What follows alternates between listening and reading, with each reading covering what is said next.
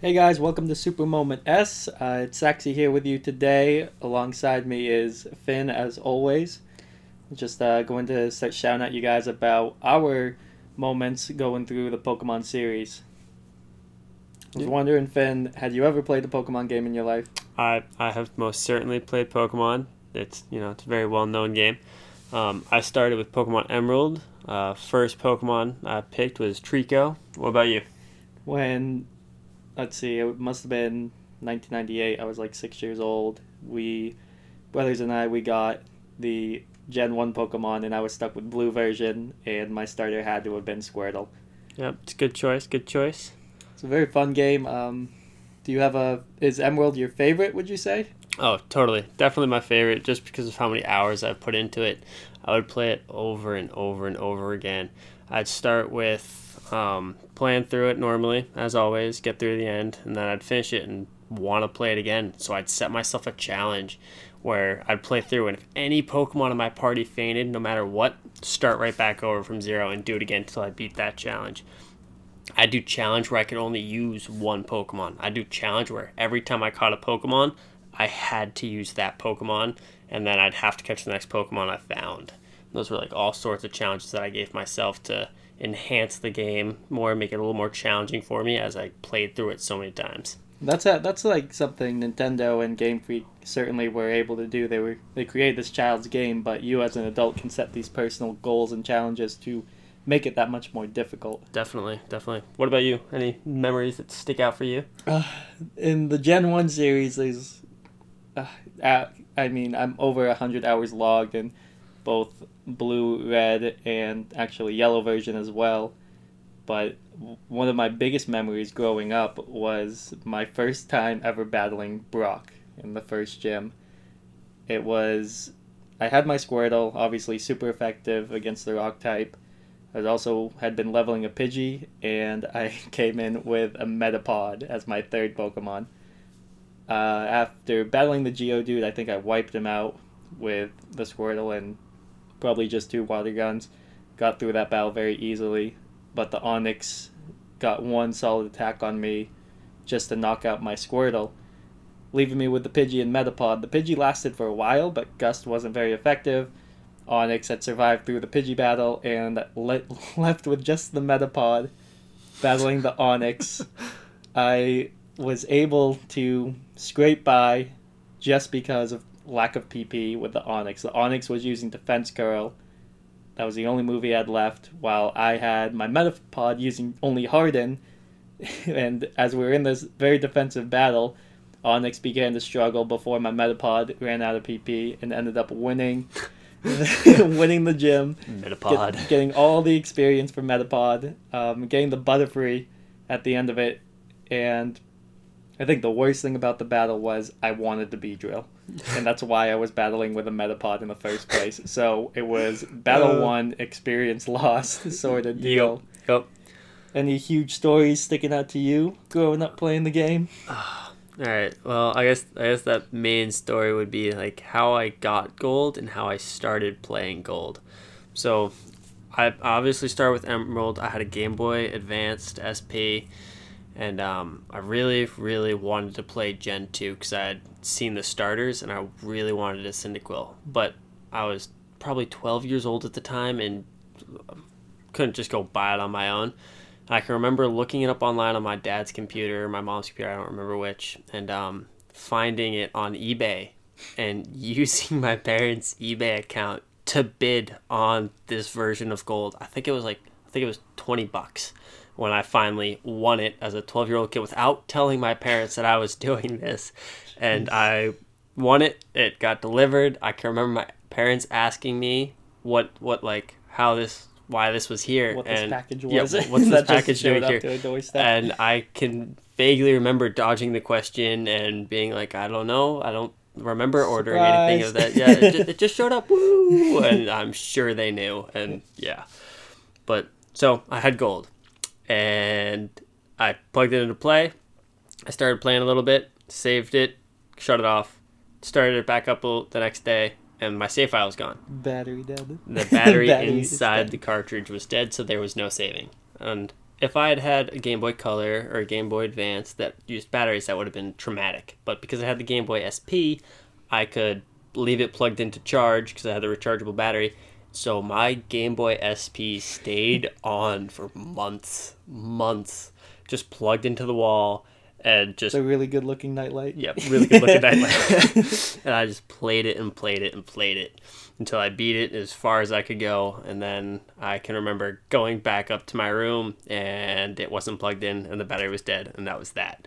So now, did you say you had Cyndaquil in gold version? Yep, I started with Cyndaquil. When I had gold version, that was my first Gen 2 game. I also went through with Cyndaquil because I really remember my Typhlosion. It got up to level 99. Did you have any level 99 Pokemon? I don't think I made any to level 99 because I was more focused on making sure the battery didn't die than like really going hard on that. But I can remember, and anybody who's ever played Pokemon Gold will remember that after the first little section of story, when you go back to the Pokemon lab where you got your starter Pokemon, that it's been robbed and that there was a character who stole a Pokemon. Your rival, right? Yep, your rival. And so I can remember meeting my rival, and his name in that is question mark. And I can remember being like, oh, bummer, I don't get to know his name yet. And so just keep playing the game, and be like, why haven't I learned the game, trying just to figure... like why don't I get to know this guy's name? And just like countless hours, years and years later, playing a friend's version of the game, I found as an adult, I found out that the reason you never got to learn his name was because you were the one who picked his name, and you changed the question mark with the D-pad. And so that was my it makes sense now moment. I remember in Gen 1 you get to name your rival, and anytime you name your rival, it's always something silly like Doo-Doo Head or, something that really demeaning to the character and labeling him as a undermined antagonist in the series. What I remember now is going through Gen 2 as an adult. I played it on my Game Boy Color that I modified with the front light screen. Yep, I remember you doing that. It took a while. Battling in Gen 2, you've heard of most of the issues I encountered. Yep. The biggest one being leaving Celadon City Gym without grabbing the gym badge. That put me at a big I was just point. Yeah, I was lost in the game. Didn't know why I couldn't advance through the game any further than where I was, and the reason behind it was once you defeat the gym leader, she starts crying, and she doesn't give you the gym badge initially, and you have to come back to her or just continue the conversation after she finishes crying, and then you could finally get the gym badge and move on. So after putting down the game, picking it back up, I discovered what I named my rival, and it was just capital WRTWRTW. And I started laughing pretty hard because I remember the reasoning I put that, if you read it out loud, it's wart, wart, wart, which is the sound of an elite in Halo. Just a funny noise they make, which is actually Sergeant Johnson's voice track, just in reverse. That's all it is. Sergeant Johnson says, go, go, go. They put it in reverse for the elites. Wart, wart, wart. And I thought it was absolutely hilarious.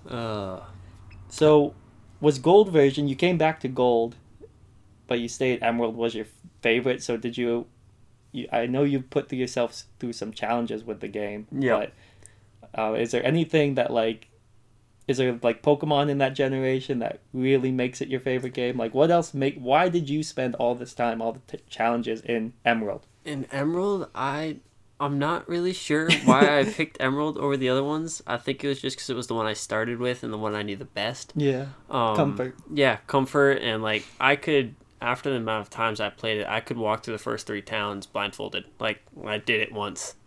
And just go through it and just memory of what steps to take where, and I did peek a couple times to make sure I wasn't just walking into a wall. Right. But obviously. Yeah.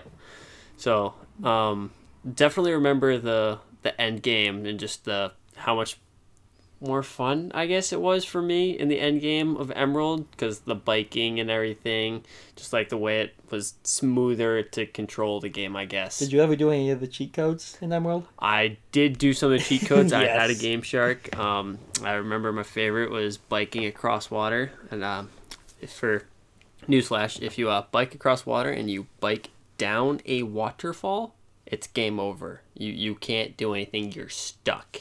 You just you're in the waterfall. You can't go anywhere. Can you revert to last save at least? You can Yeah. flip the power switch and start it back up. Okay. Yeah, so that's right. Yeah. What about you? How did you? What was your first big memory from Pokemon? Like what made it a game for you that you wanted to go back to all this time? I mean, Gen 1 was where I started. That major Pokemon battle that I already discussed that stuck with me forever, and just a story I could tell my friends, no matter the age. Yep. I remember me and college buddies and just telling them that story once, and I was the life of the party for the first time in my life. I was 22 years old. I didn't know what to do after that. So Pokemon has created instances for me in real life just like that, but the Gen 1 series, what really gets to me is the glitches in the game. I love Missing No.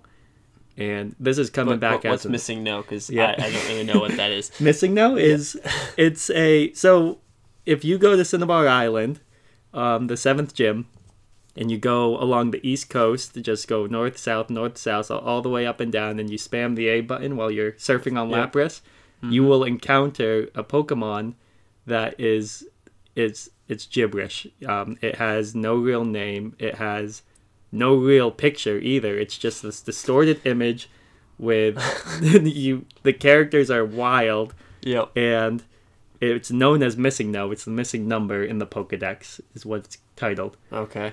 So Missing No, I remember my older cousin showing me that in my younger days, and he always told me, he's like, you can fight it, you can catch it, but if you catch it, don't put it into your PC because it will create this gibberish code with all of your Pokemon, even the ones you've nicknamed, and you'll never be able to know which Pokemon is which Pokemon unless you look at the summary. Would you be able to, after you got it in your party, could you put it into the PCA, or is it just... Even then, it was if it touched your PC, it was game over. So what about the Pokemon in your party? Were those fine, or... Pokemon party was fine, so if you kept the Missing No in your Pokemon party, you could swap the Pokemon from the party to the thing, just not the Missing No? That's correct. That's just Missing No cannot go into the PC. You cannot, don't pass go, don't collect $200. It is keep it in your party. So just battled it. As an adult though, coming back, Missing No was the first glitch I knew about. I found out you could glitch Mew in the blue version, and I went through that. I luckily got the first try, and it's been fantastic. Mew's a great. Yep. Can learn any definitely. TM, HM, and it's Mew. 151, get them all. Yeah, that's what it's all about.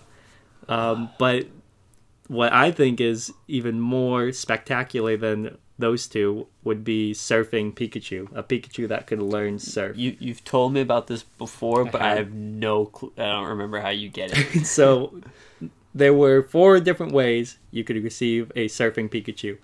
The easiest way would be to go to a live Game Freak event at your local mall or wherever, and they would just trade it to you through your cartridge, and you would have a Pikachu that knew surf. It was easy as that. After the events had gone on for a while and they didn't feel like going out anymore, they went through I think Nintendo Power Magazine just offering to anyone interested, you can mail in your game cartridge and we will mail it back to you with a surfing Pikachu. All right. The third way, not so. It's really risky. Just like the Mew glitch or Missing No, you can lose all of your game data. Is just glitching through the game to get your surfing Pikachu. I don't know the ways to do it. I don't know the steps to take. I'm sure Google does. Yep. But the final way, the fourth way, which I think would be the best way to prove you're a Pokemon Gen 1 master, would be to purchase Pokemon Stadium 2, okay, the gold pack, with a transfer pack to attach to your Nintendo 64 controller. Yep. That transfer pack you can put in your game cartridge from the Game Boy Color games. Yep. You're going to want yellow version. You're going to want your starting Pikachu. and you're going to want it to be level 99. You're going to want to level it up all the way. All the way. Okay. That's simple. What you do is you can battle within these mini games on Pokemon Stadium 2, and if you beat the Master Ball Challenge, What these mini games? Do you know what they are? Really, or the mini game? So you face up against 6 Pokemon trainers in a row using the Pokemon from your captured okay? Game Boy cartridge. Oh, the consoles mixed Yes, up. Nintendo. If you do pass the challenge, be sure to do it with you're allowed to use 3 of your 6 Pokemon in each Pokemon battle. You can decide which Pokemon you want to use. It's per battle you get to decide who you're using. Just be sure one of them is always your starter Pikachu. If you can complete all 6 of them using the starter Pikachu inside the battle, then you will win. Yep. Not only do you win, though, this little cutscene comes up where Pikachu starts to surf, and it says, "Would you like Pikachu to learn the move Surf?" And you can substitute for whichever move you'd like.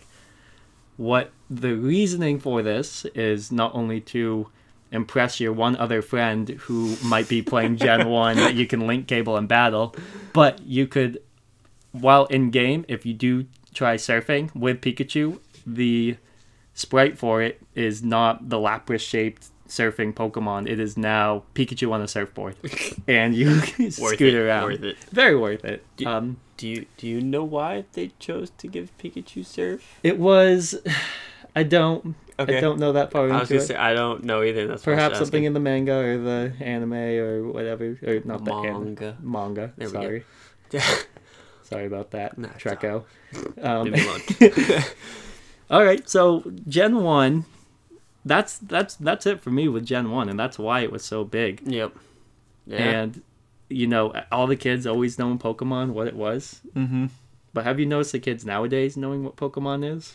Pokemon Go. Pokemon Go, for sure. That is Yep. why. As And I most- think it's fantastic. I completely agree. It's great. I'd love. And it's I love even adults and kids now can Correct, play it. yeah. And I mean, over 1 million people were playing it a couple weeks ago. That was me too. I was there. And me too. Yeah. So Oh yeah, you got a shiny Dragonite. I got And 2 shiny. You got 2, and I didn't get any. Yeah, 2 shiny Dratinis. One is now a shiny Dragonite. That's fantastic.